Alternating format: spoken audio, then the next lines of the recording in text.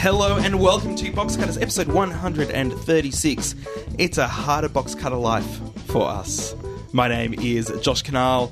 To my left, our special co-host filling in for Ross this week is the next host, allegedly, of Dancing with the Stars, Mr. Shane Bourne. Fantastic to be here. Of course, I won't be bringing back Thank God You're Here this year, so I'll be out there judging the foxtrot and the Watusi and what other the tango and what other dances, Josh? Can you throw The Samba? the samba and The Thrill Seeker? the thrill seeker? Here we go. That's it. That's nice. I'm looking forward to filling in for Dags. He's a champion, Dags. I love him. It is, of course, the very talented Lawrence Mooney, Yes, I wonder whether they really thought it was Shane Bourne. the man of two voices. That is very nice. That is a beautiful put down. The man of two voices, and one of them's not quite his own. But is that true? That's the rumor that we've had. You know who knows a little bit more about it? Maybe the man to my right, Brett Cropley. Good evening, viewers. Now you've spoken to Chongi. I've spoken to Chong Lim, and he tells me that he's the last person that they ever tell anything about the show. And Well, he's right. actually been he's very busy and is moving studios, and he's been over in Malaysia. So not the best person to be in the know. I'm sure he'll just turn up on the day and conduct Oh, the yeah, orchestra definitely. and do what he needs to do. Regardless of who's there, yeah. He hasn't even been told when it's coming back. Really? So, No. have you watched Shane's work in Homicide in the City? Yes. Or is City it Home? City Homicide? So, excuse me. There's been a homicide in the city. It's a city homicide. It's a stabbing or a shooting. We're going to have to solve it. He's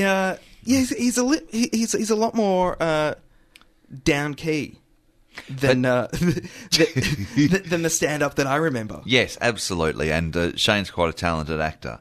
And, of course, his persona that he created for, comedy and telling the great Australian joke on Hey Hey It's Saturday was so large and so recognisable and so, imitated by the likes of me and Paul McCarthy and a million others, that it's very hard for him to overcome that when he's on screen.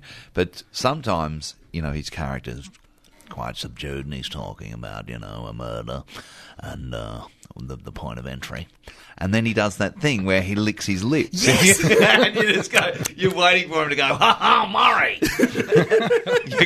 If he ever does that, it's one of those hard characteristics for him to drop, I think. Yeah, that is a tough one for him. We are going to talk to Lawrence at length.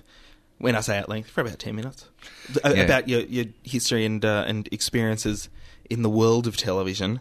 Well, let me tell you that I could have ended up on as the host of Dancing with the Stars. Can I tell you this story now? It's a kind of it's an anecdote. Go. Okay, good. A friend of mine is now executive producer in charge of production and development at Channel 7. Mm-hmm. And we first met on the Denise Show all those years ago. He was my segment producer. And very funny guy, very dry wit. One of those people that uses the term talent and in a disparaging way. He goes, come on, talent.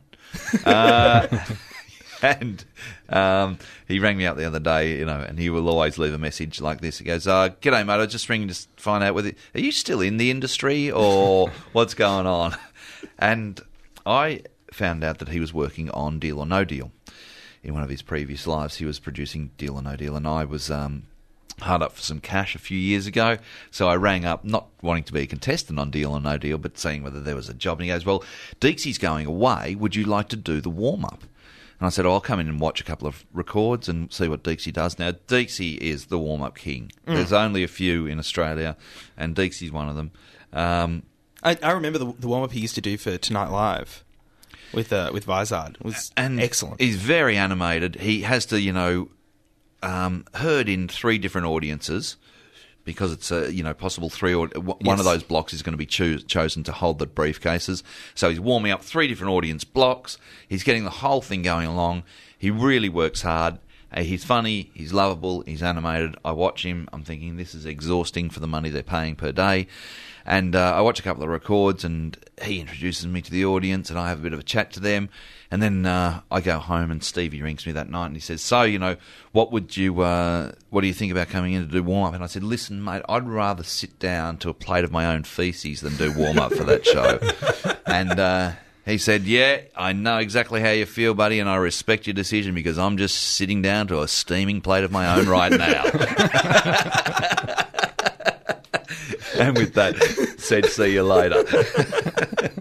And so that's a producer who really, had no illusions about what he was doing in television. Yes. Because sometimes I think it does feel like that. Yes. And that's what Box Cutters is all about. Sometimes television feels like that. And smells like that. And it is that sometimes. But, always warm. Yeah. So and so familiar too. Yes. We're also going to talk about, on the topic of things familiar, Ray Watch, we'll be talking about later on some things afoot at a current affair that we need to discuss. There's also a small things you may have missed, a little bit of quiz, the answer to last week's question. Duh. Tough one. Some pork, but as always, we're going to kick things off with the Box Cutters news.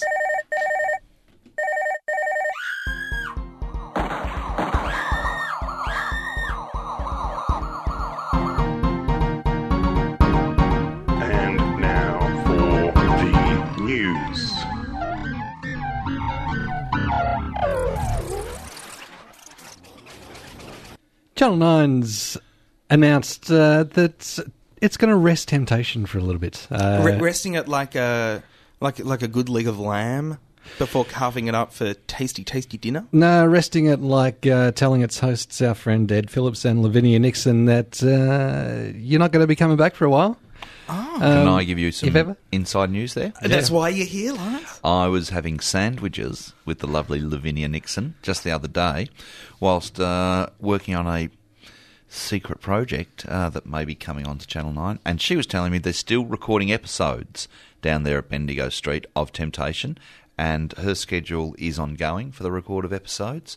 So they feel like maybe it's not completely dead yet, or that somebody's just, forgotten to switch the light off, but they are still recording episodes. Right. Well, the thing with Temptation is they can keep recording episodes, and Channel 9 can just keep them in the vault and never bring pay them the out, winners. Bring them out whenever, and never pay the winners until it's time to air. Is that part of it? You don't get your prize unless it goes to air. That's correct. Just imagine winning the jackpot and sorry.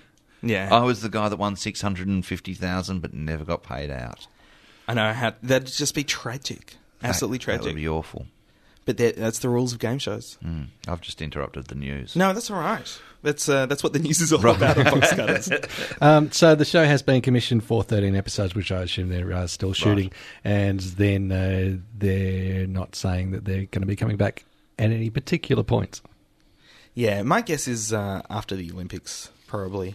Mm-hmm. They'll come back. Apparently 2.5 Men's a simpler prospect for them to put on at 7 o'clock. It's a cheaper prospect. Yeah, for and them. it has the Frasier factor about it. It ran for so long on Channel 9 in that time slot, 7 o'clock, and was a huge ratings bonus for them. And what do they have to do? Yeah, and I think it's because, there was an article in the Green Guide last week, the week before, about quiz shows now and how they're just so mindless and dumb. Giving dumb people money. I think you mentioned last week. Yeah. It's just giving dumb people money, giving idiots money. Well, that's what television's been based on for a long time. Yes. But we're talking about the people that host the shows.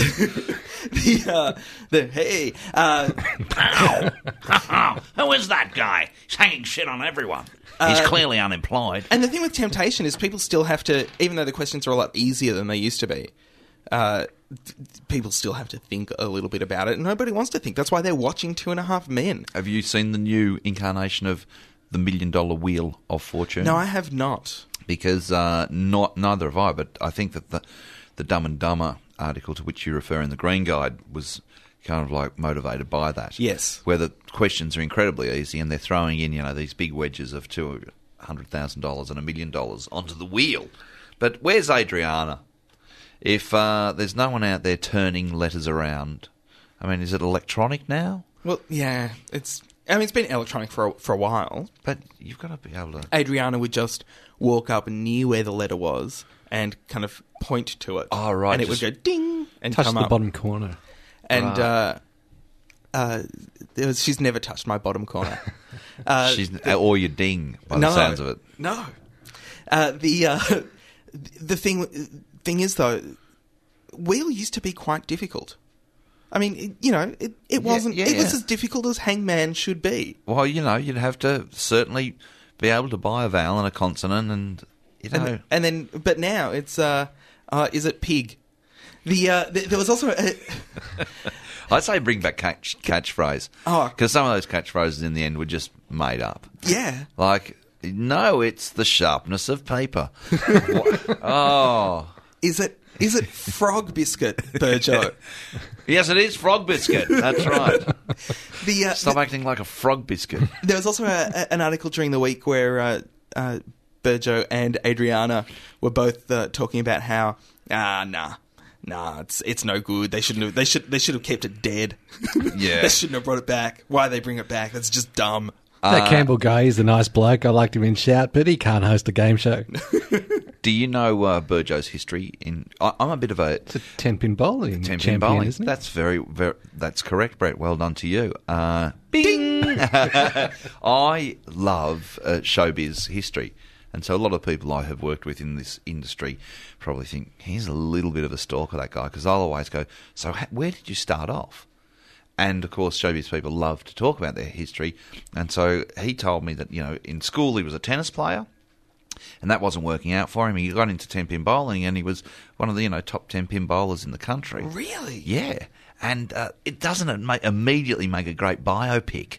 Yeah. Yeah, totally. So he's 10-pin bowling, and he meets John Laws.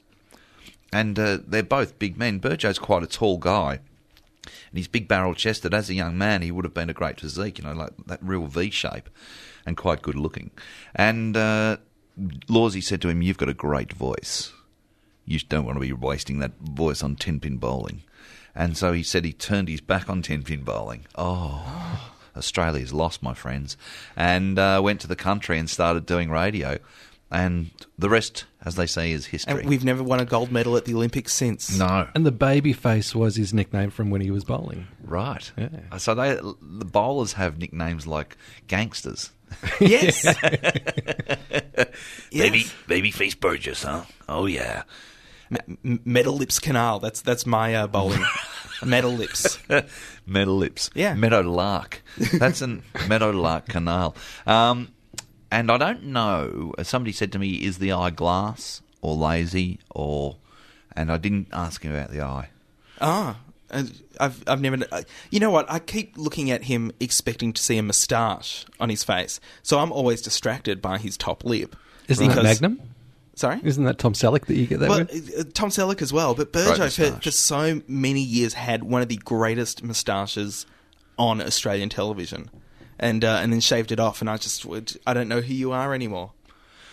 It's like we've never met. Yeah, Baby John. Babyface John Burgess. That's great. Hey, Strike. Simpsons news this week. Yes. The Simpsons cast have signed a new 4-year deal with 20th Century Fox. Wow. And Gracie Films. What are your predictions in terms of the life cycle of The Simpsons? Well, here's go an interesting thing. or? The cast are now getting around $400,000 an episode. Jesus.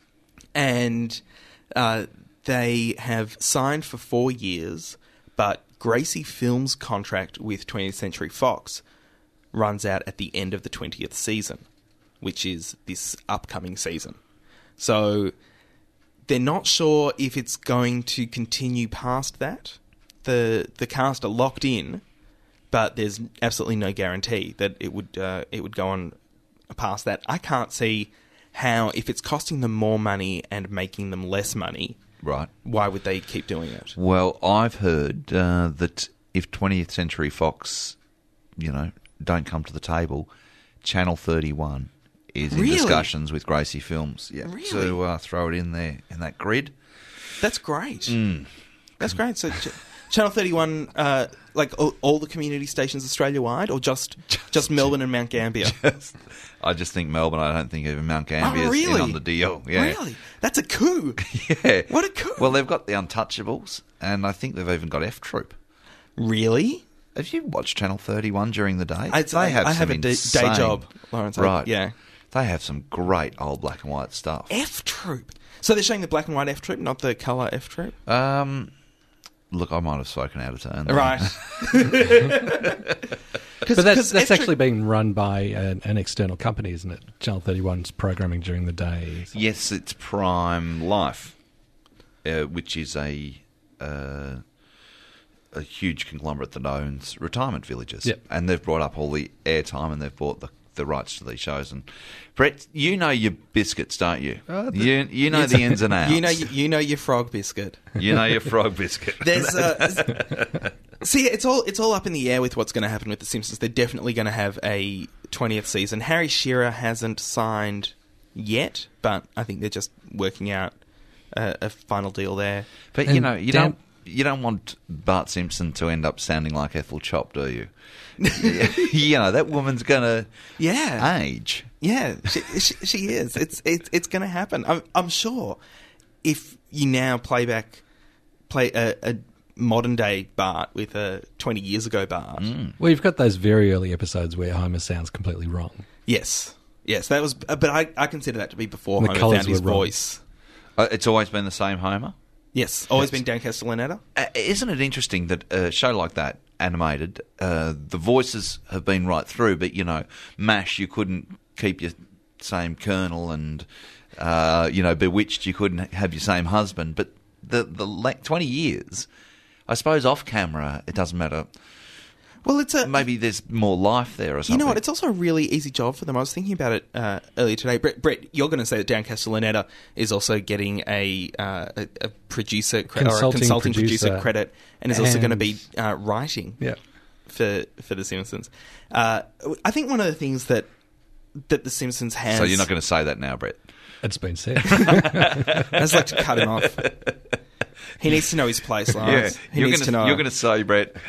No, he's not, actually. No, he's not. No, you were going he's not. to say. But I was thinking about this today, that I think one of the reasons the cast has stayed together with The Simpsons is because they can pretty much do it from wherever they are. Right. They don't have to be. They can literally phone it in. They can literally phone it in. Now, what a sweet gig. Unlike a lot of cartoons, they record live, so they have all the cast in the recording studio at the same time and record it more like a radio play, because they find that works a lot better. Whereas most animation shows, they do single person, single voice, take after take after right, take. So The Simpsons do it live, so they can't do it from where they are. They've got to be all together in the one room. Except that it's quite easy to patch through. You don't have to be. They don't have to be in the same room. Right. It's also a much smaller commitment than going and recording a live sitcom or having that kind of commitment. I think it's quite a luxurious life for the voice actor there. Yeah, and I think there's something interesting in there that probably there's a lot of that stress that's off them. There's the anonymity and also the neuroses that goes along with being examined, like if you're getting fat or if you're getting, bulimic or bald or whatever, that's all gone. You don't hear about a Simpsons voice actor, taking a load of cocaine and driving their Jeep into a wall. No, although in a kind of related, Kelsey Grammer has done a lot of Simpsons episodes. Right. What happened to him recently? He had a heart attack. Mild heart attack. Mild heart attack. Mild heart attack. Mild heart attack say overdose, or is that no? Is it a euphemism for something? I think it's probably actually a mild heart attack. But right. He was paddleboarding with his wife when he experienced symptoms. His wife Lilith, Lilith, and he. But he was his wife in Frasier? No. I'm just right. Joking. But Lilith goes all the way back to Cheers and then Frasier. But he was around about Cheers time. He was busted for cocaine. Okay. Kelsey Grammer. And back in Kelsey those Priest. days, he was also getting abused by his then spouse Lilith. Right. Oh, no, Shelley Long. in real life. No. Yeah, Shelley Long, and then Lilith. Yeah, that's how Kelsey Who Grammer's... was his real life abusive spouse? When he was telling the story, he didn't name her, and I did. This was 15 years ago that he was talking But about. people have said Ida Buttrose. Right. Really? Yeah, no. No, No, I was thinking of I'm just wondering how was you thinking of jumped the to person- Ida Buttrose I as a. because I was thinking of the person least likely to confirm it in your minds that I'm making a joke. That's what I was To trying be to a do. domestic violence. I thought there might have been something I missed. Did it No. become public domain after the death of Kerry Packer that him and Ita were intimately connected? Yeah, I think Ita came out about it. Right. I think so. There was the mistress stuff as well. There was the mistress, but there was also that. And we probably all knew it, but it's nice to have it confirmed. Yes. Well, you heard it here. You heard it here. Confirmed. Bang. Put that stamp on it. Yeah, well, if we were on ACA, you'd put the big rubber. Confirmed. Confirmed. Brett, what else have you got? Virginia Trioli is returning to Melbourne to co-host a new breakfast news program on ABC2, which is part of their plans to create a 24-hour news channel. Really? So they're going to turn ABC2 into a 24-hour news channel, or are they going to No. have ABC3? They're going to have ABC. I think they're going to have ABC3. Yeah, Right. ABC2 will. The way I read it, will remain as ABC2. But Well, ABC3 was going to be the kids' channel. Well, and let's then call they it lost their ABC funding. 24/7. They're going to have ABC 24/7 news. Right. Like BBC have their own news, BBC World News channel on the cable television. On the cable, On yeah. the cable television. Yeah. Yikes. It's expected to begin. I'm just reading this article. I didn't have a lot of time today because I had to work. You know what I liked about that yikes, though? Is that it had 3 exclamation marks after it, the way a yikes should. It's expected to begin in September and will air between 6 a.m. and 10 a.m. 5 days a week. That's a big... That is a big Commitment. commitment. That is a big commitment. And But you know do what? we need another breakfast television show? Virginia is such a Melbourne woman that she would just be busting her britches to get back here for any reason whatsoever. I think Melbourne people that go to live in Sydney really do yearn for the place. And I'm not being critical of Sydney. I just think that Melbourne gets under your skin. Yeah. It's a part of you if you've lived here. Yeah. And I know a few people who have lived in Melbourne, gone away to do breakfast radio or do some kind of other gig. Very few come back. Sorry, very few don't come back. I was speaking to the wife of the man that took the name of your previous show. Ah, yes. Now name that woman? Jennifer Byrne. Yes, I was speaking to Jennifer Byrne. And because I have got some episodes of The Einstein Factor coming up where I'm on the, believe it or not, Brains Trust. And the first episode is with Barry Jones and Jennifer Byrne. And, of course, you do a lot of concurring with Barry. What do you think, Barry? He'll answer. Well, actually, I think it's probably Mount Etna, because a lot of those philosophers, they were actually born around Sicily. And So, yeah, I'll say Mount Etna. And I go, yeah, I think Mount Etna too, Barry. I think you're right on that one. Yeah, no worries. Barry loves to tell an anecdote. He gets quite animated. He's very excitable. And he's a lovely man. But He was telling me about going out to lunch at the Melbourne Club, and I was up there with some friends. and listen to the list of friends. I went up there with some friends. There was Goff and Malcolm and Julian Burnside and and Graham Freudenberg, the great speechwriter. Of course, Clark and Dorr were there as well. And it's like, whoa, that's a kick-ass lunch. And he said as I went into the club, there was Brendan Nelson, and he was having a chat to some of the directors of Telstra, and I said to Malcolm Fraser, when he arrived, I said, Brendan Nelson was downstairs earlier this afternoon, and he goes, and Malcolm, without missing a beat, he turned to me and he said, oh really? What's Brendan up to these days? What's Brendan up to these days? Anyway, Jennifer Byrne said to me that she misses Melbourne. Was the point of that. She misses Melbourne greatly, having to be a Sydney cider. Well, Yeah, I that's missed probably the- why she's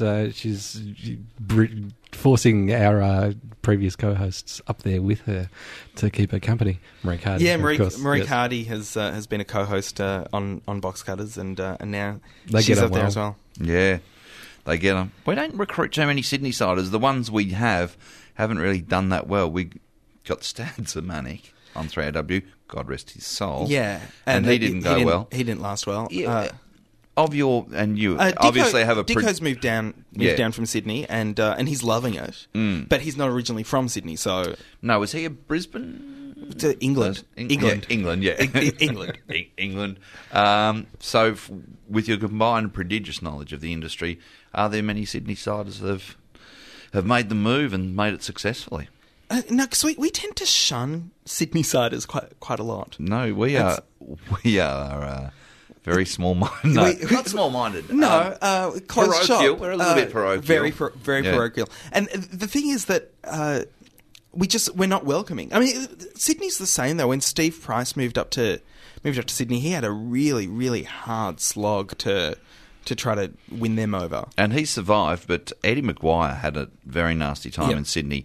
And whenever the Daily Telegraph referred to him, they always used the second reference, Eddie Maguire, game show host, and they didn't refer to him as the CEO of Channel 9. And so if Sydney and, what is the establishment there decide that you are on the outer, i.e. that you're to Melbourne, it's a very tough place to break. Yeah, it really is. And I think that's one of the great things about the Australian industry is that there is a place for you, and there will be people who love you if you are from that place. I mean, Victoria at the cricket, we had the chant, "We love you because you're a Victorian." Right. I mean, that's it. That's the only reason. We don't care if you're a good bowler, but you're a Victorian and we love you. And that's why Rob Bruff is back in Toowoomba, I think, reading the news up there. yeah, couldn't make it anywhere else. Well, they love him there. It's not a matter of not skilled enough to make it anywhere else, but just we are brutal audiences in Australia. Well, I think in Melbourne too, we, because of the Nine Network particularly, have had Sydney shoved down our throat so much that we arc up if it comes onto our doorstep. Yeah, and it's been 107.5 years, but we still haven't embraced federation. No. Still haven't. Well, it's. I mean, it goes back to Paul Keating's famous quote about if you're not living in Sydney, you're camping out, which clearly isn't true. no, it's not true. But it's the fact that people from Sydney think that. I would say that you're probably right there in terms of that, the conflict or the rivalry between the two cities. I think, I'll quote Jack Nicholson that all comparisons are odious. But, Sydney siders, I think, a little bit scared of us with our smartness. And our culture. Our culture. See, I don't like that. I don't like the idea of. I don't like the concept of it being rivalry. I think some gentle ribbing, but I do.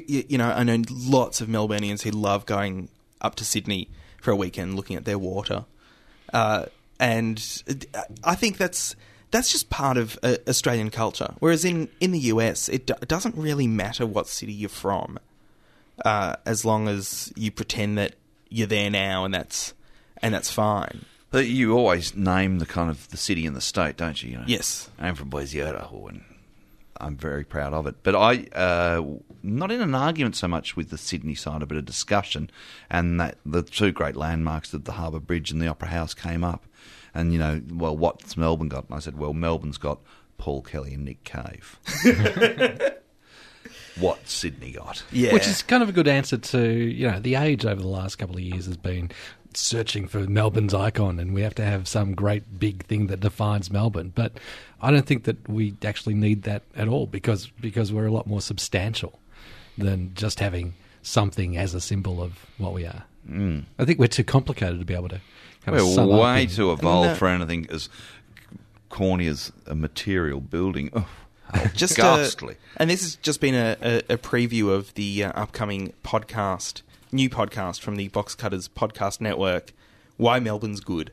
Yeah, we got a little bit sidetracked. Have you got a last news item? Yes, just very quickly, Dexter cable viewers will know that, we'll have had an opportunity to see it on Showcase here in Australia. It's going to hit free-to-air on Channel 10 beginning July 6th. It's 6:30 p.m. 9:40 p.m. on a Sunday, which will be taking over from where Supernatural's been plonked into this week. Also, if you're Really? up to date, 9:40 on a Sunday? so after Rove, yeah. That's where they put And then Supernatural. Flight of the Conchords will be after that. So, But just keeping up that comedy vein through Sunday nights. That's where they put Supernatural, is 9:40 on a Sunday. Yeah. And this last series of Supernatural was fantastic. I'm a big fan of the show. So the two And- guys that go out hunting supernatural things? Yes. Yeah. Two brothers. Two brothers, yeah. It is, I I really like that kind of relationship. I'm from brothers, and I really like that. I really like horror when it's done well on television. Right. It's very, very difficult, I think, to do horror on television, or it takes a lot more skill because you can't use necessarily Can't all be the that gore, explicit. Yeah. which horror films have really taken to. It's more gore these days than it is scare, and Supernatural just gets the writing and the pacing and the lighting down really well. They've learnt a lot from Ghost Whisperer. This Ghost Whisperer. I don't know why you love that show so much. It's because you want to be Mr. Love Hewitt. It is. It has some depth. She's nice to look at, and you get scared. They're ghosts, and she Right. whispers to them. She's nice to look at, and you get scared. But on the, I made a joke about Dexter being on at 6:30 on a Sunday night. But you've got 60 Minutes are in trouble as well, Brett. Yes, because they haven't been following ACMA's codes with regards to the reporting of suicides. Over a story about I think it was youth suicide, and not giving information about Lifeline and phone Kids number Helpline and things like not that. giving a warning before the show. Right. So they've got a bit of a rap on the knuckles. If you're up to date with Dexter, as it is in the US, third series is coming up in the next couple of months. Jimmy Smith's going to be... We spoke about this off air, Brett. What is his name? Santos. Matt Santos. Matt Santos. Or Matt Santos, who will be playing Victor Cifuentes, who will be appearing as the character of District Attorney Jimmy Smits in Dexter. right. Now, let me get this right. Bobby Simone's in there somewhere. Dexter, he's a... Have you seen Dexter? No, but I've been told about it. It's a serial killer who's working as a policeman. Well, he's not a policeman. He's a blood spatter expert who Right. works for the police. So he's a forensic scientist. Yes. But he's also a serial killer, but he has turned his serial killing to good. He sates his rather than appetite for serial killing. by killing baddies. Yes. Okay. Yeah. And all this evolved from previously being a robot on a dating show. Yes. Amazing. I know. Yeah. But Your that's- compatibility score is 63%. So, yeah, that's great for him. But that is I'm not even going to go there. That is the Box Cutters News. Hello, I'm Courtney Hocking. If you want to hear about sports and cars, No, that's the wrong show. oh, television, then listen to Box Cutters. It's pretty great. Thanks, Courtney. And as you probably realised by now, Lawrence Mooney is our co-host on the show. Lawrence, you've had a lot of television experience. You were telling me earlier on that if you add up all your television experience, it's like you've been working full-time in television for 5 years. Well, and that's probably the base of it. I've actually have been working in television full-time for 5 years. A couple of years on the Denise Show, 3 years on Postcards, on the Nine Network. And if you throw in all the stuff that I've done on the Comedy Channel, I've had a lot of work, and I should be very grateful for that, and I am. But it's interesting when you think about how many people are working in television that are kind of a little bit under the radar. Mm-hmm. I've not got a massive profile. I do go out to suburban shopping malls to satisfy the desire to be recognised. And and yeah, if people want to stop and have a chat, I'm way up for it. Right, okay. I don't shun and go, come on, leave me alone. I deserve my privacy. I'll stop and have a chin wag, and I think that's kind of part of it anyway. So there's loads and loads of people on air that are kind of like C-grade celebrities. Yep. I'm C+, I suppose. So when you do that, where do people generally know you from? Like, what's the dominant show that you recognise? Definitely Postcards, Yep. which is referred to by the masses as Coxie's Big Break, which it's which it's not. It's another show. They go, "You're the guy off Coxie's Big Break," and I go, "Yeah, Postcards," and they go, "Yeah, Coxie's," of course, because Jeff Cox was on Postcards from its inception some 8 years ago. Which kind of started out as like a 5-10 minute filler for the cricket over the summer, didn't it? Yeah, it was Vic Tourism started the idea in conjunction with Channel 9, and yeah, it was just a little kind of like magazine type thing. Yeah, I think during rain and the like, streakers, they put on a bit of this. I remember when it started. I was doing I did a couple of days on a kids show called Pig's Breakfast, and I remember there was Channel 9 had a lot of their offices were actually temporary classroom kind of situations, temporary offices. So that portables. Portables looking like caravans out front. And there was this thing that looked like a caravan that had a big Postcards billboard on it. And I went, that's where Postcards is being made. I'm guessing it's another kind of getaway show. And whoever I was with said to me, yes, but Victoria only. Well, the thing is, and talking about the parochial nature of Victorians, it's a massive raider for the network. But, of course, because they can't network it, they don't put a lot of money into it or don't promote it really heavily. They're just happy for it to slow burn. And, out of the 22 weeks of the football season, it'll beat the footy, 10 out of the 22. Wow. Which is huge. And the other thing that Victorians love, as anyone from anywhere loves stories about themselves, but also something that's attainable. So you've got your getaway and great outdoors, which is like, you may not go to Egypt or to the Ivory Coast or Antarctica, but you can go to Phillip Island or down the street for a latte or the back alleys of Melbourne or wherever, the Yarra Valley. So it's attainable stuff. And it's a very good, little travel magazine show. But, of course, Coxie went away to Channel 7 with a producer that said, let's make it his show. And, of course, it's become larger than life. So, yeah, I'm the guy off Coxie's Big Break. Right. Having never been on that show. But you also did the Denise Drysdale Did the morning show. show. And so some of your older shoppers will recognise me as Ding Dong Sidekick. You were with Denise. And I think that's something very interesting probably for marketers and researchers too, and I'm sure they know about it, is that the memory or public memory has a bit of a lapse or a lag. Mm-hmm. Like I got recognised a lot more for being on the Denise show maybe a year or two after I wasn't on that show anymore. A lot more people were coming up to me. And I've actually had personal experience of that lag because I've got a Video Easy around the corner and went to find a movie and went up to the guy behind the counter and went, "Get it first time or get it free. Video Easy." He goes, "Yeah, the movie guarantee, mate, finished about 8 years ago." I went, "What?" "What? No way." He goes, "Yeah." So you know what it's like. You're putting yourself in the shoes of the punter. Yeah, that's right. Doing that. Yeah. We have got a bit of a lag of what comes up to top of mind, but of course, Ding Dong was such a household name and is still so much loved by Australians through her Bev Marks commercials. Yes. That she's still in the public If consciousness. only they had the budget for a bra.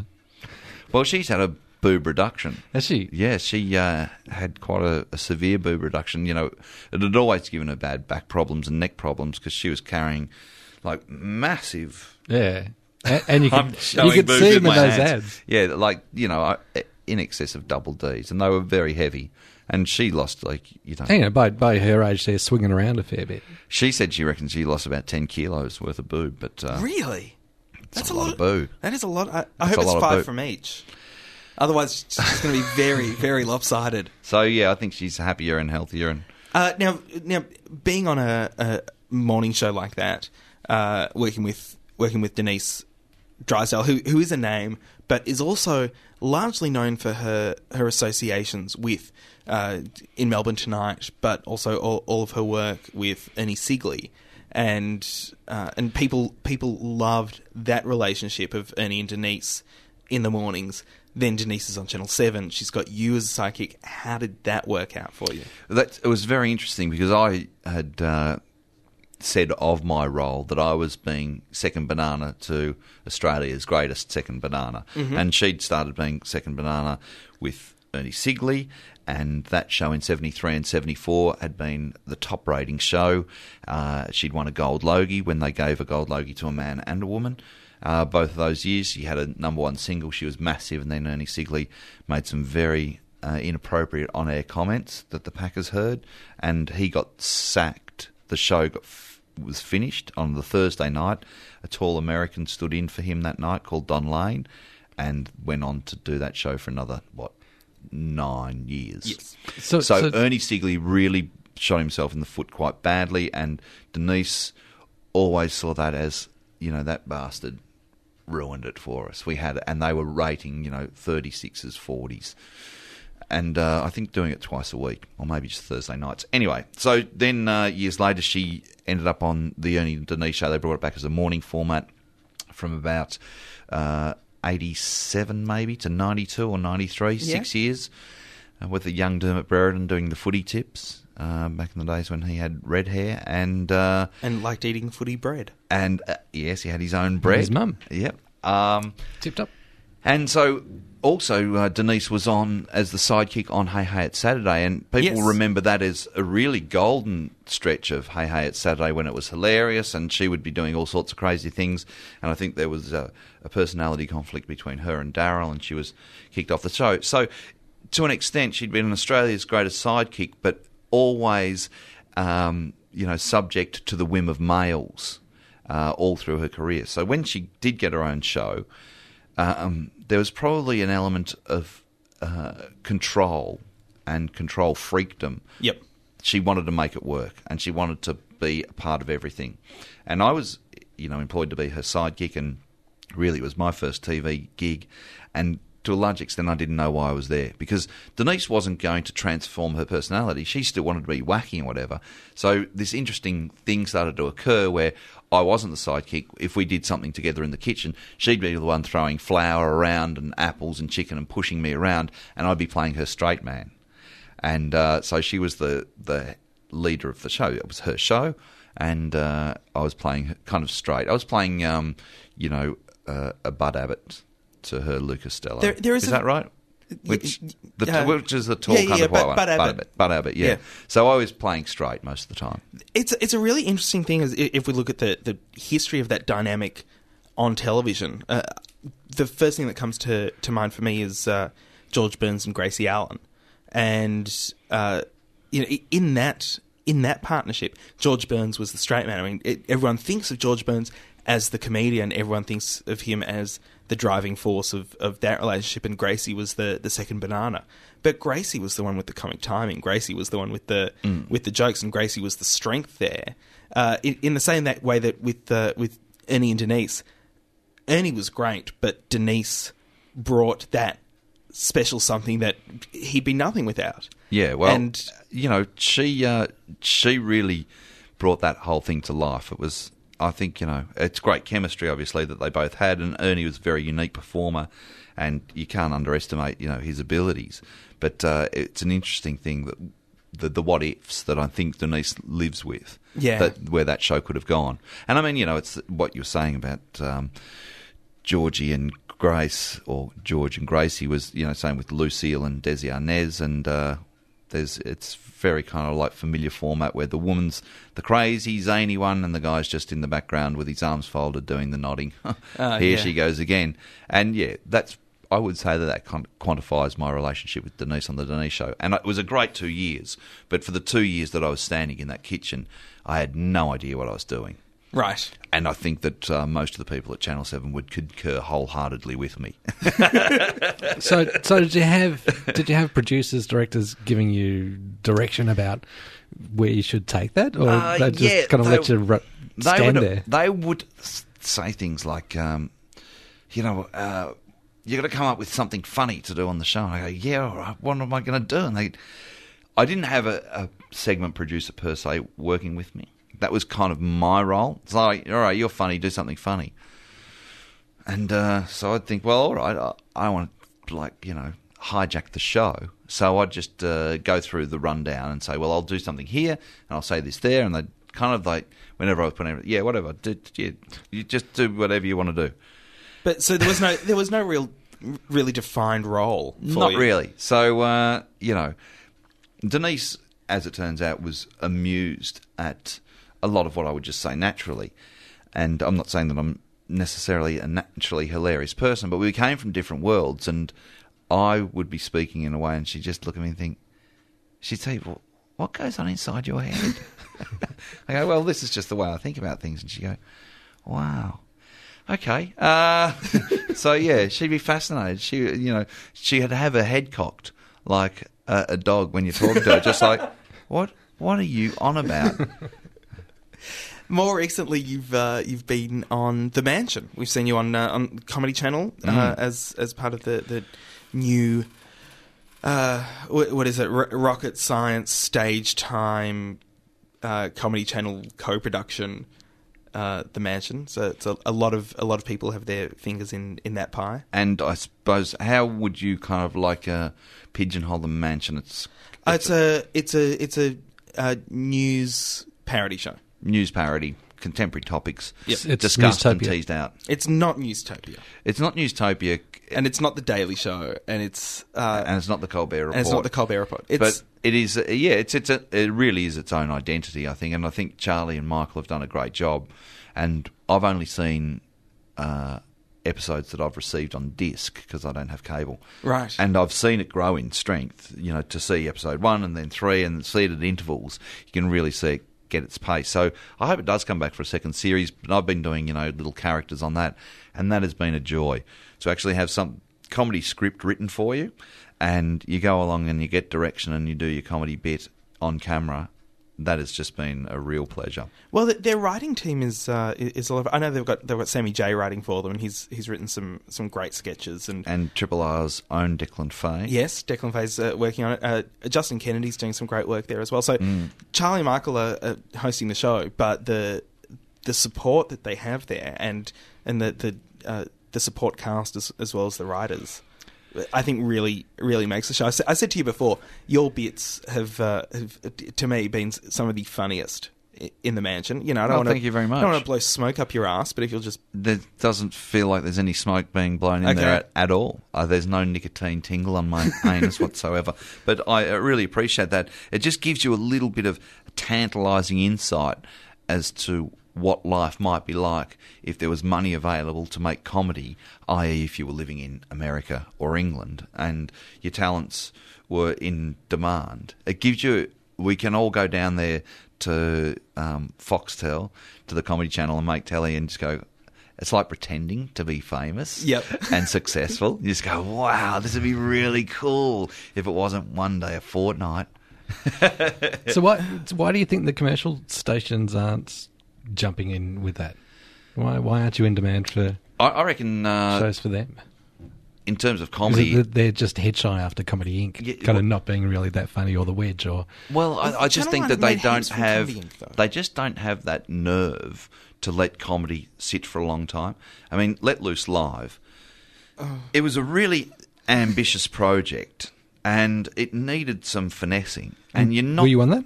I wasn't on that. But you're not going to get anywhere close to what you want in 3 weeks. The problem... Well, no, the problem with Let Loose Live wasn't that it had only 3 weeks. The problem with Let Loose Live was that it didn't have someone in charge. There was no one in charge who said, this is the vision, this is what the show is going to be. There was no one guiding the show in that in any direction.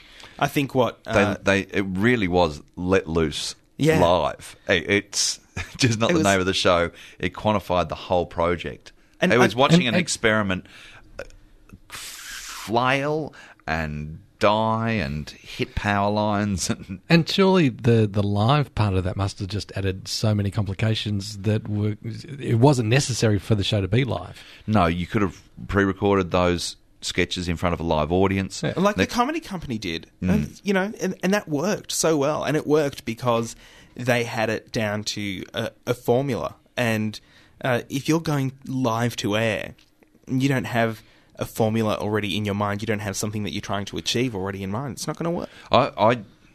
I'm quite resentful of the cynicism of these 1902 shows, you know, like The Mint and Quizmania and those sort of things, where that would be the perfect time slot for a network to be raising and developing comedy talent and just saying, listen, we've got this little cult show on. It's at 11:30 at night. It's a half an hour sketch, and because it's on at 11:30, you could have all sorts of fantastic content in there and slowly hone this thing and bring audiences to it and then bring it to prime time. And the short-sightedness and, you know, the kind of like economic rationalism of putting on 1902 shows is just appalling. Well, thankfully now they're all gone.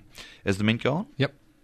Right. I bring this up every now and then, but that's I what, haven't been up late lately. but that's what Channel 10 did with the Comedy Company. Comedy Company started 9:30 on a Tuesday night, and back then 9:30 was a late time slot, and got up a bit of a following, and they saw that it had legs, and then moved it to 6:30 on a Sunday, where it was massive. They should be, you know, I think there's the money around for development to start putting that stuff in, you know, around about the midnight hour, raising some comedy, and it's the perfect ground for it. Yeah, and Perfect ground for it. It shouldn't be too expensive to make either. And, you know, it's not that difficult to make something funny.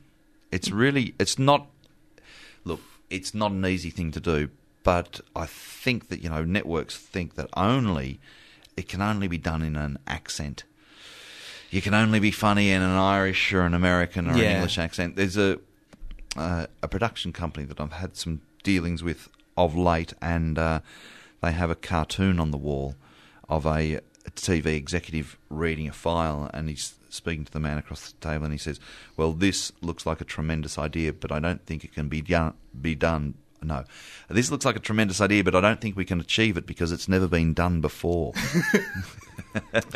And that's the way TV networks think. You've got to have a tried and tested reality TV formula or game show that's come from overseas, and the ratings reports are there, and it's going to pay, put it on. It makes me cry myself to sleep every night, Lawrence. Well, you know, I think Colin Field said it, if you rely on TV producers and film producers for your dollars in this country, you'll end up shooting yourself in the head. Colin's always light and breezy, isn't he? Yeah, that's lovely. Lovely. Well, thanks for that chat. No worries. It's good. I haven't worked out a way to come out of that chat, The chat is good. but keep a guest on for the rest of the show. Lawrence, you've And then- been great. Stick around, and we'll be back after this. Brett Seen Telly. Hello and welcome to Today Tonight. Every fucking word. Soap and water. Soap and water. Hello and Fuck you. I'm Naomi Robson. Swearing. There was talking. I had my cans on. I don't know what's going on. Ray Watch is the name of the segment, Lawrence. Ray Watch. Can I Go. interrupt again? Sure. It's what you're here for. I watched Today Tonight tonight. Because Monday night? Yes, Monday night. And Up against a current affair. Up against the current affair with Eddie Maguire. And so I was flicking back and forth between the two. Today Tonight have broken new ground. I just looked at it and went, the producer who came up with this idea has hit a jackpot, because they can go on with little, like, shoot-off stories, spin-off. They could make a spin-off sitcom. Their idea is pensioners are doing it hard in this country. You know, insert how much they get per week. Insert footage of a woman holding a handful of coins going, this is my last $7 to spend for the week. Eating dog food? No dog food eating, but groceries, grocery prices, fuel prices, them walking along. It's time, Australia, to adopt a pensioner. And you go onto the Today Tonight website, and if you're interested in adopting a pensioner, and then they've obviously got wheeled out their pensioner celebrities. Barry Crocker saying, it's time that we remembered that these are the people that made this nation great. Cornelia Francis. It's very hard for pensioners and people that have a low income. And Paula Duncan, other Channel 7 former celebrities talking about how hard it is for oldies. And then they've obviously set up some relationships. Adelaide. Ellen's looking after Patsy. And how much they both mean to one another, how much she's changed my life. And, you know, I just love this old lady like my own mother. Brisbane. and there's adopted pensioners all over Australia. It's time for the box cutters to adopt a pensioner. Come on, I want you guys to go onto the website. And I said to my girlfriend, it's going to actually make fodder for more stories. We wanted Australians to adopt pensioners, not have them working in their factories or, working as sex slaves. Or I don't have the commitment to adopt a pensioner. Can I just do a foster pensioner? You can foster a pensioner. I think it might include a weekly visit, donations of food to help around the house, to even maybe kick in a couple of dollars Isn't here that and there. what cubs are for? Aren't cubs supposed to go and do that sort of Well, stuff? cubs have been decimated by another series of Today Tonight stories. With their Really? police With checks for the pixelated- Arcalas and stuff. Yeah, pixelated adult faces. So I've got to say, in terms of a TV idea, Adopt a Pensioner has got legs. Oh yeah. Because we're talking on the scale of Choir of Hard Knocks here. You realise that they can round up their pensioners and have a forum with them, and it's amazing. What? And this is what I don't understand. Like, adopt a pensioner, yeah, it's great, and people are gonna watch it, and it's gonna take the nation by storm. But why not, say, encourage people to volunteer for their local Meals on Wheels, or something that is an existing organisation that will help. Why not just try to encourage people to volunteer more? I've got to say, from a community radio point of view, that's a great idea. But as executive producer of, and I'd put that in inverted commas, of Today Tonight, we can't own Meals on Wheels. We can own Adopt a Pensioner. It's our idea. We get feedback on our website. We can say, Australia, you have adopted so far 4,000 pensioners. Do a story, a feel-good story, a horror story. The potential for stories is massive. Tune into Current Affair tomorrow night, my friends, because they will be adopting something else. Or they'll be starting Wash a Pension a week, Well, speaking of a Current Affair adopting and needing a wash, I turned on tonight to watch Eddie Maguire on his first night, being a Monday night, his first night as host of A Current Affair. What the hell was going on there? Whose decision was that? No one called me and asked me if that was a good thing for them to do. It was like a late night Friday night decision that was announced.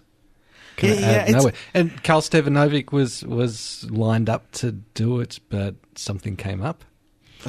I reckon Eddie came up and said, I want to do it. I really want to do it. I think Eddie's anxious to get back on the air. I mean, most recently we saw him in 1 versus 100. And before that, he'd had a long break. Well, yeah. He was in Sydney running the network. He was, but A Current Affair just isn't the thing for him. Anyway, during him shouting at me, in between bits of him shouting at me about what's coming up next on A Current Affair, they had first it was petrol prices are coming your way. Look out, they're getting higher.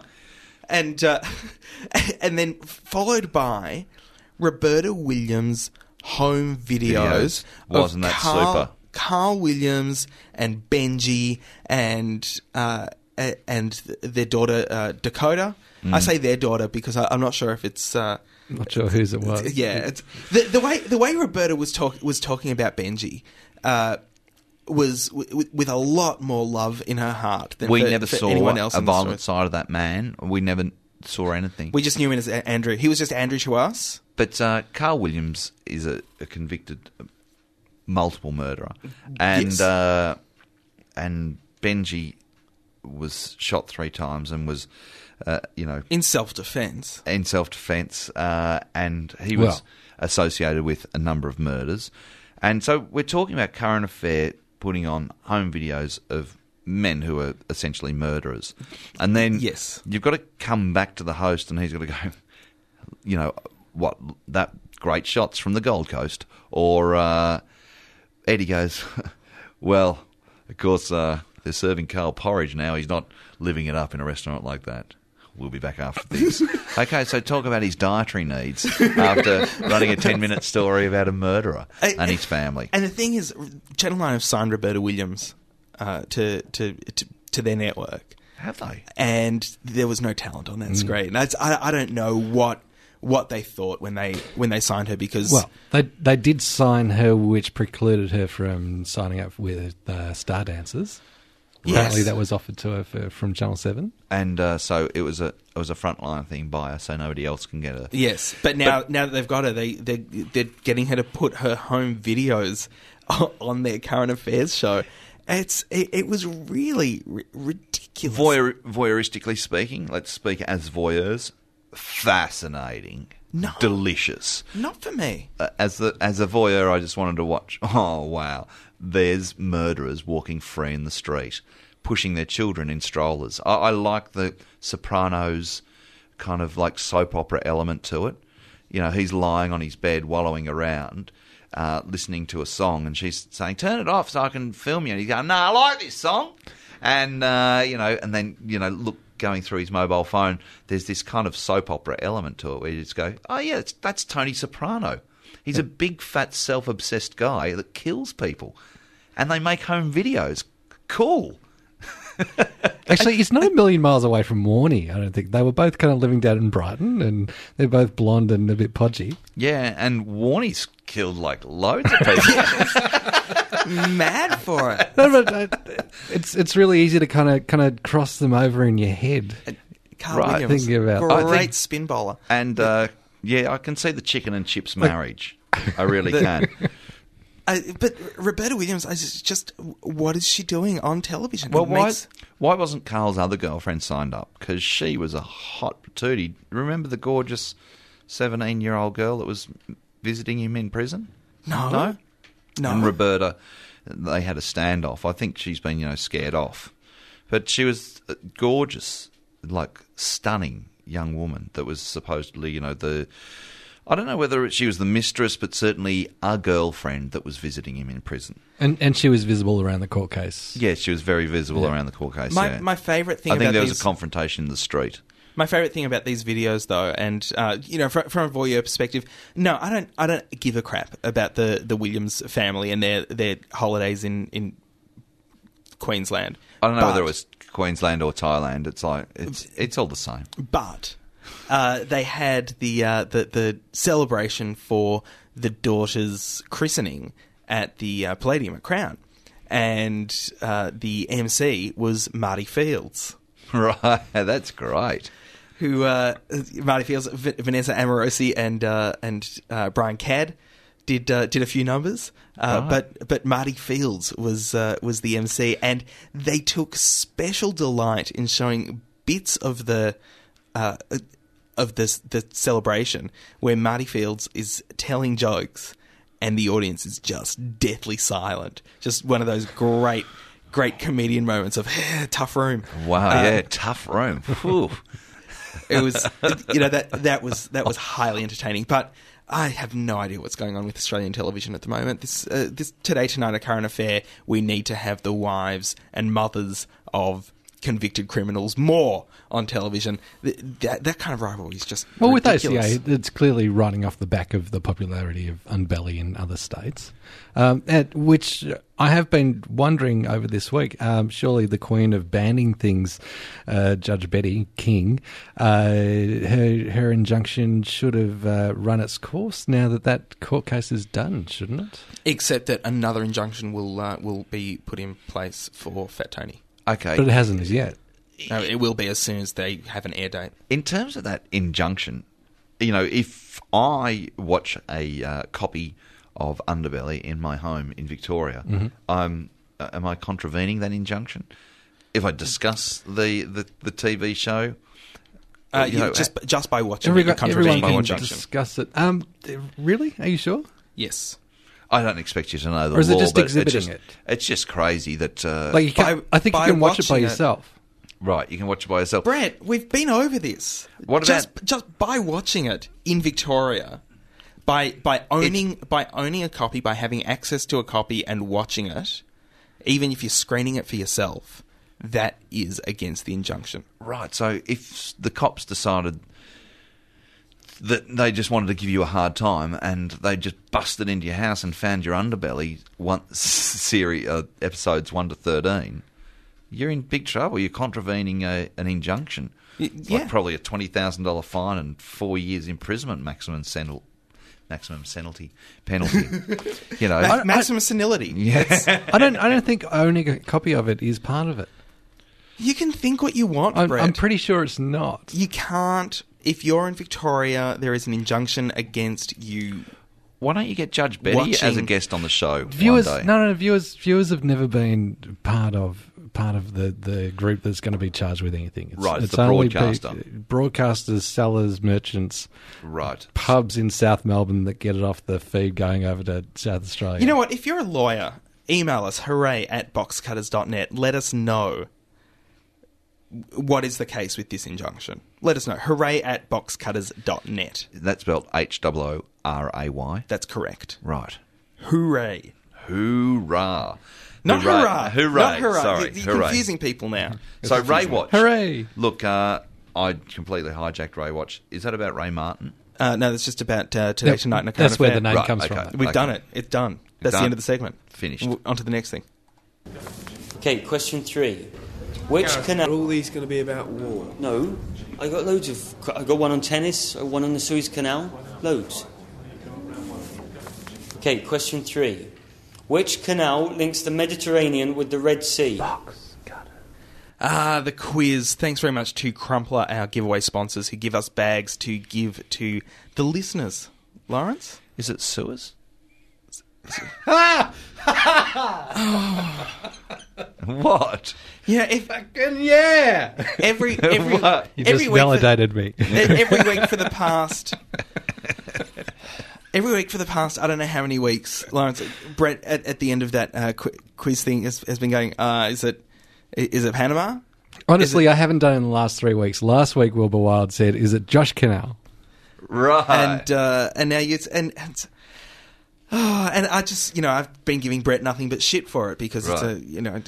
it's just He said it wasn't funny. it's not funny. Right. And what canal is it? No, that's not the point. That's not the point. All right. The Okay. point isn't what. It is the Suez. No, thank you. The point is that Brett did. Anyway, let's move on. Let's move on. Crumpler. I love that. What great Yes. bags. Yes. Great bags. Last week's question was... It's a crumpler. It's a crumpler bag. This is You know Crumpler. what? It's a Glamour bag, the Western Lawn. You'll see it on the video podcast up there. That's- on the new camera. It's not a camera. That's a TV. Brett, that's a TV so we can see who's standing outside the studio waiting to come in. That's two-way. It's not two-way. It's not two-way. Well, if it's... You know what? If it's two-way, then... The only people who could see your imaginary video podcast are standing outside the door waiting to come in. No, that's, so that's nobody's... hooked into the server.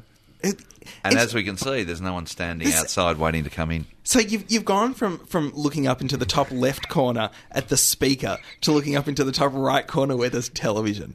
That's what you've done. There's Yep. no video podcast. There is there is boxcutters.net/vlog. there's no anyway. It's Last week's great question. though. You'll see that it's brown with an orange. It is lovely. It is a trim. lovely one.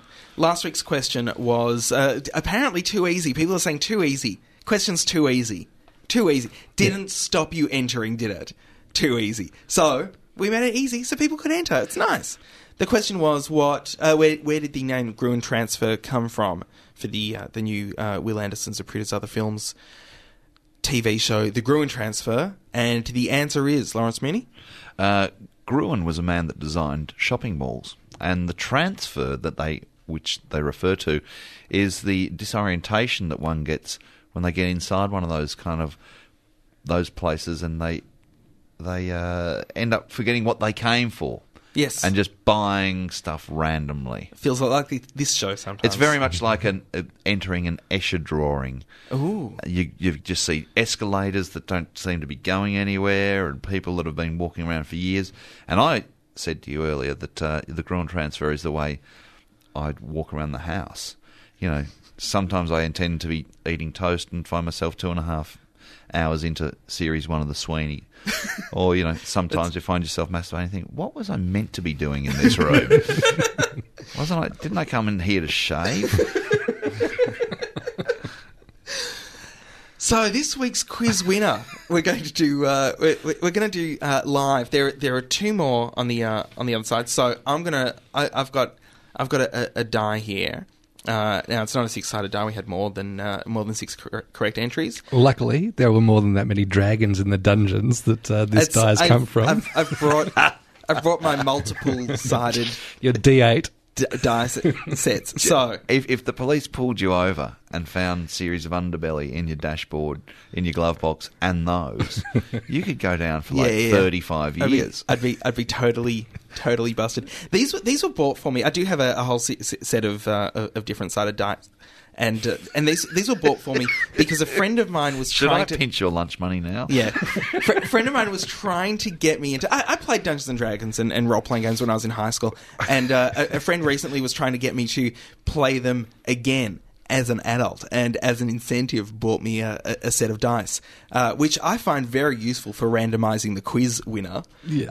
But I have never once used in the process of slaying a dragon. There are so many better versions of D&D that's all managed on computer now, so you don't have to keep your stats and abilities written down. You can just do it online and network it all up and go out slashing virtual dragons online. I much prefer to steal cars in Liberty City. It's what World of Warcraft is.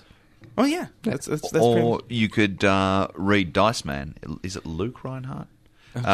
Wrote Dice Man, which is about a man that decides to live his life by the roll of a dice. Like, if I roll a 4, I will kill that person. Or if I roll a 6, I'll just go and get a sandwich. Oh, really? And, of course, you've got more options because you've got more than 6. You can list a whole lot of different options for yourself.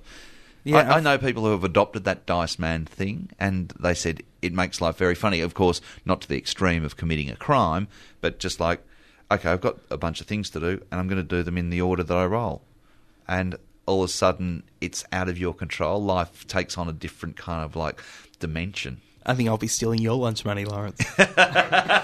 So, stealing it back double geeked me. Yeah. So I'm rolling the dice. Lawrence is going to read out the number that is on the die, and Brett, you will read out the corresponding name to that number. Okay? Have we got that system down? Yeah. This is the quiz, Ready to go. ladies and gentlemen. Oh, it's on the floor. It's on the floor. The number that's upward facing on the die is 5. Number 5, Paul Jackson. Paul Jackson. Jacko. Congratulations. Now, has Paul Jackson been involved with the quiz before? I think Paul Jackson has been involved with the quiz before. Has Paul Jackson won the quiz before? I think Paul Jackson has won the quiz before. Has Paul Jackson picked up his prize? I'm not sure.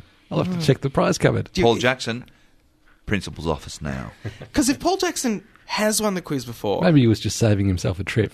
If Paul Jackson has won the quiz before and has hasn't not picked picked up up his his prize, prize. I think also because his prize would have been a crumpler bag. Yeah. I think he's not necessarily eligible. I didn't realise that was the case. In which case, I'm going to roll the die again For a supplementary winner. for a supplementary winner.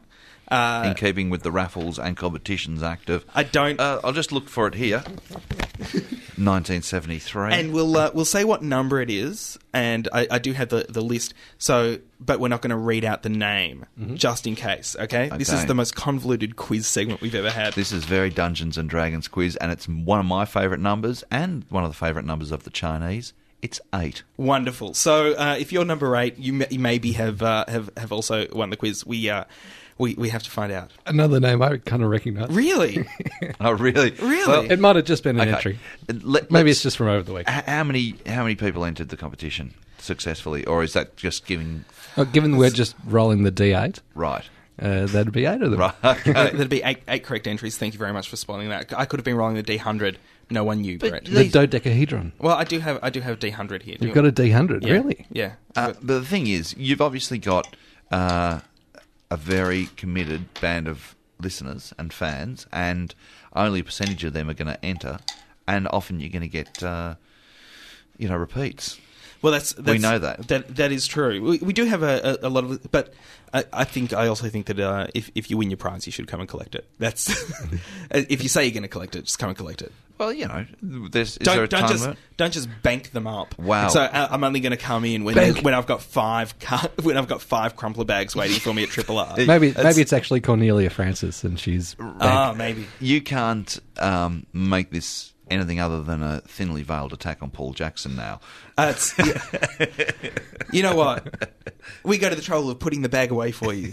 You can go to the trouble of coming in. Well, who knows? That's all I'm saying. Let's just for a moment use our empathy and say we don't know Paul Jackson's circumstances and what's been happening in his life. He may have been unable to. It's very true. Yeah, it's very so true. we'll just Didn't give stop Paul... him entering the quiz, though. Did it? Lawrence? Probably could enter it from a hospital Maybe bed. he just So recovered. we'll just give Paul the benefit of the doubt in order that you don't feel like a real heel when he wheels himself in here. But of course, we won't be at the front desk when he comes in, likely. But somebody at the front desk will take a photo of Paul and his courageous attempt to get up the full body stairs. cast. Yeah. Okay, so let's just remember we're part of the community.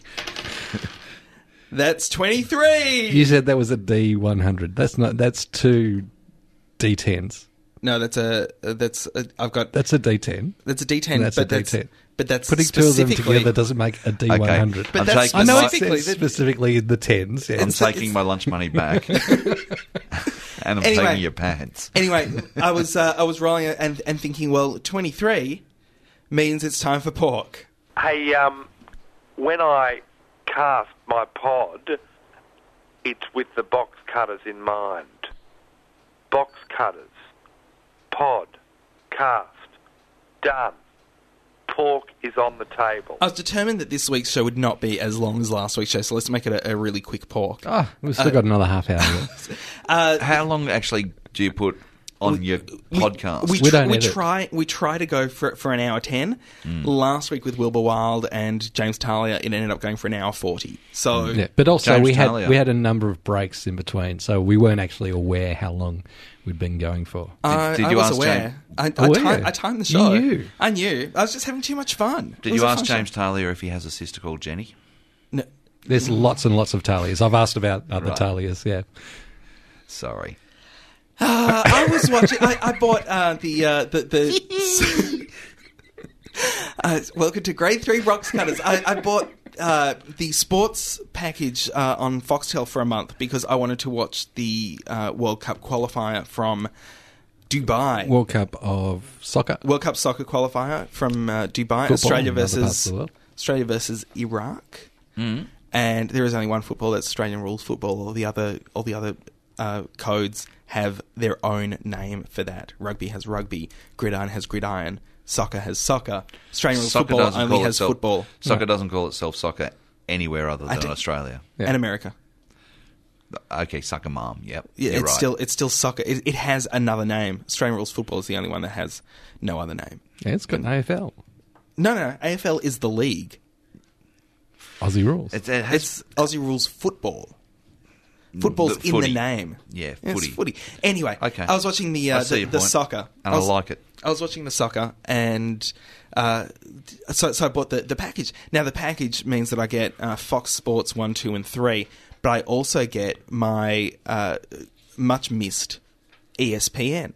Right. And I love ESPN because it has all of the weird sports on it. World Championship Poker. Yeah, it has, but I'm talking weird sports. Do they have that one talking- year special Really? where people make up all sorts of incredible contraptions and ski them down a mountain and somebody gets killed? Yeah, they'll do that. So Robot Wars. things more like Discovery. Robot Wars. things is more great. like the Birdman Rally kind of things. Yeah, yeah. I was watching World's Strongest Man, which is an annual competition to find the world's strongest man, Often Scandinavian or Germanic. or Polish. Yep. The Polish contestant for World's Strongest Man was the only person who managed to complete this task, where you had to. There was a car, like a sedan kind of car, that they had cut the chassis out of and cut the roof out of, and put two straps going from the dashboard to the boot. two straps going along the car. The world's strongest man contender would step into the car, stand up, have the straps on his shoulders, and have to carry the car 50 metres. When you say they took out the chassis, does that include the motor? No, I believe the motor was still in it, and the Because trucks. the chassis is most of the weight. The trucks and wheels. So it's a bit like a cardboard box if you The take out the motor and the chassis. But the motor, I think, was still in it, and the trucks and wheels was still on it. Oh, okay. Well, I'll be getting a letter from Hanna-Barbera because they have ripped off an idea Flintstones. that was seen in the Flintstones. Yes, that's just a rip-off, man. It was one of the most hilarious things I've seen on TV. It was just lifting a car and walking with it. Great. It's World's Strongest Man. If you've got ESPN, definitely check it out. That's my tip for the week. They should have loaded it up with a family too. Oh yeah, that'd be great. Yeah, mum and dad and the kids in the back. Now That'd be see nice. how strong you are. Did you see this thing that they've built a real-life Wisteria Lane out in Yes. Caroline Springs? How Yes. freaking ridiculous is that? It's Caroline Springs. What do you want, Brett? I want more Caroline Springs. I want to see. Well, Caroline Springs, I think it was 2004, became the focus of a cockfighting Yes. controversy. That's Oh, a bit that's of a the cock Car- ring. There was not a cock ring per se. Fighting ring. Cockfighting ring, yeah. That's I'm sure the, the cock ring is very popular out in Caroline That's Springs. that's the sort of Caroline Springs I know and love, is the cockfighting Caroline Springs. I don't want this American suburbia kind of Caroline Springs unless it's just the American suburbia exterior and then cockfighting Right. on the inside. So the exterior of Wisteria and the Yeah. interior of Cockfighting. cockfighting. I actually went to Ballarat on a day trip with 3 friends to watch the launch of the ALP's policy for the 2004 election. Quite boring. Exciting, but I'm sure most people became, shut up, get on with the story. And on the way back through past Caroline Springs, I pulled in and we just pulled up next to people, washing their car or playing with the kids and saying, "Excuse me, mate, can you direct us to the cockfighting, please?" And people would, rather than saying piss off, they'd go, "Oh, I don't know. Do you know where the cockfighting is, sweetheart?" "No." "Well, you might want to try the next street because, there's some... I think some people got some chickens in the next street." So we just kept driving around. "Excuse me, where's the cockfighting?" "I don't know." So no one actually directed us to the cockfighting. But they all it's knew it 'cause- was happening somewhere around. Because they thought you were cops. Right. They thought you were cops. They were just giving you a bum steer. They all knew. They all knew. That guy... Hasn't that got the guy off the tally? Let's go off Coxie's big bloke. He wants Wants to to know go where to the cockfight. Coxie's fighting. I'd like to see a little bit of a documentary on, subterranean Australia. I saw this great documentary and watched the replay of it, of pit bullfighting in the UK. And this woman went undercover and Oh, on Four Corners a couple of weeks ago. Yeah, Four Corners, yeah. It was great. It was fascinating. God, there's this...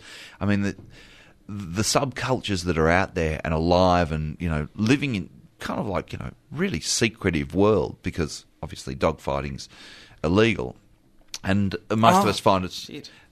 Most of us find it incredibly repellent, but still don't have a problem with the cultural idea of the Spanish having a bullfight. And so I can kind Well, of if it has Hemingway's stamp of approval. yeah. Any man that was, dressed as a girl for the first 6 years of his life and cleaned off his head with a shotgun, yeah, he's the man that I want to stamp his approval on. Yes, Oh, no. yes. You know what I'm saying? I know what you're saying. But I'm just fascinated with subcultures that work in this, secretive world. Not to the extent of, a pedophile ring necessarily, but I'm sure there's a great, food for a TV series on the subcultures. What about a pedophile fighting ring? I'd like to see that. I'd Yeah. like to see somebody organising pedophiles to fight to the death in a... Hey, no. That's got to offend at least 9/10 of the population. in some way or another. Somewhere or another. You know what I love about... You said Four Corners documentary about pit bull fighting, and my brain instantly went to, I wonder if a Current Affair would do a story on pit bull fighting, and then thinking, you know what, if a Current Affair did a story on pit bull fighting and how horrific it was, Today Tonight the next night would have a story on pit bull fighting and how much money there is to be made from it. How you could hit it rich. Then there'll be infomercials after midnight. Today Tonight would do the pit bull.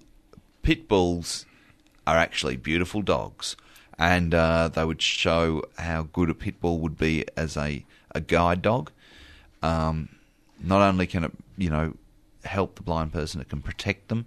And then they would show a pit bull lying in a bassinet with a baby saying, well, look, there's evidence enough that they are actually friendly. And they'd have all sorts of fluffy pit bull, and a guy that breeds pit bulls that, I've been maligned and spat on. And, so they would really talk up the pit bull. Yeah, I'm on their side. But, the BBC documentary played on Four Corners does have that added credibility of the proper journalistic voice, and you just go, well, the same old cultural cringe. It must be serious and good because it's got that British voice attached to it. Yeah, they must be honest. Yeah. On that note, I watched SBS World News last night, and there was one very annoyingly scripted report by a British journalist woman that was kind of just two chockers full of words. It was like they were wasting time. But I also noticed that they have this kind of habit of having cameras down low and shooting up at people. Whether they be reporters kind of walking under the wings of aircraft or a guest in another studio. Are you confusing the news with upskirt videos? No. Brett, no, but they had this... It wouldn't be the first time you've done that. They had this guy talking about oil prices and how, what they're talking about at federal government level about taking 5 cents off isn't really going to make that any difference because in a week's time it's going to be 5 cents up anyway. But it was kind of like the camera was at his belly level looking up at him. And he looked like this massive kind of jolly German dude. And what does that shot say to your viewer? Short cameraman. It says... Very short cameraman. No, it says breaking news. Equal opportunity employer. It's like it's on the run. That camera's being, that's news footage. Yes. That's war type footage. I'm holding the camera at waist level and I'm shooting around because I can't put it on my shoulder. There's too much urgency here. This guy has got an opinion about oil. Run over to him with the camera. But they don't do that with the presenters in the studio, in the home studio. No.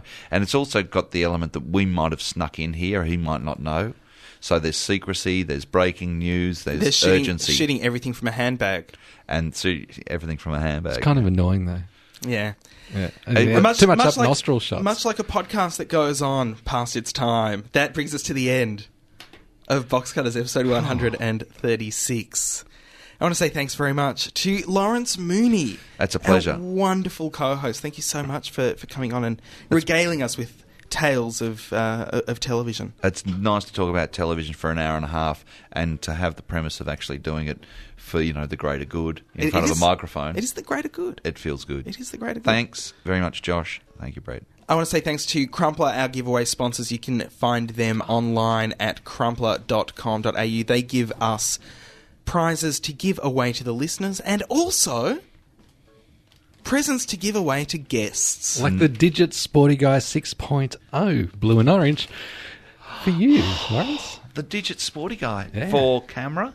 It will fit a camera. For anything digital. It'll fit a camera and more. Check out the picture on the back. It kind of lays out. And I think a camera and... Wow. You might get one of those Betacam ones in there. And a couple of 6-packs. Battery loop, belt loop, mesh pocket. Oh, fibre lining. You know what?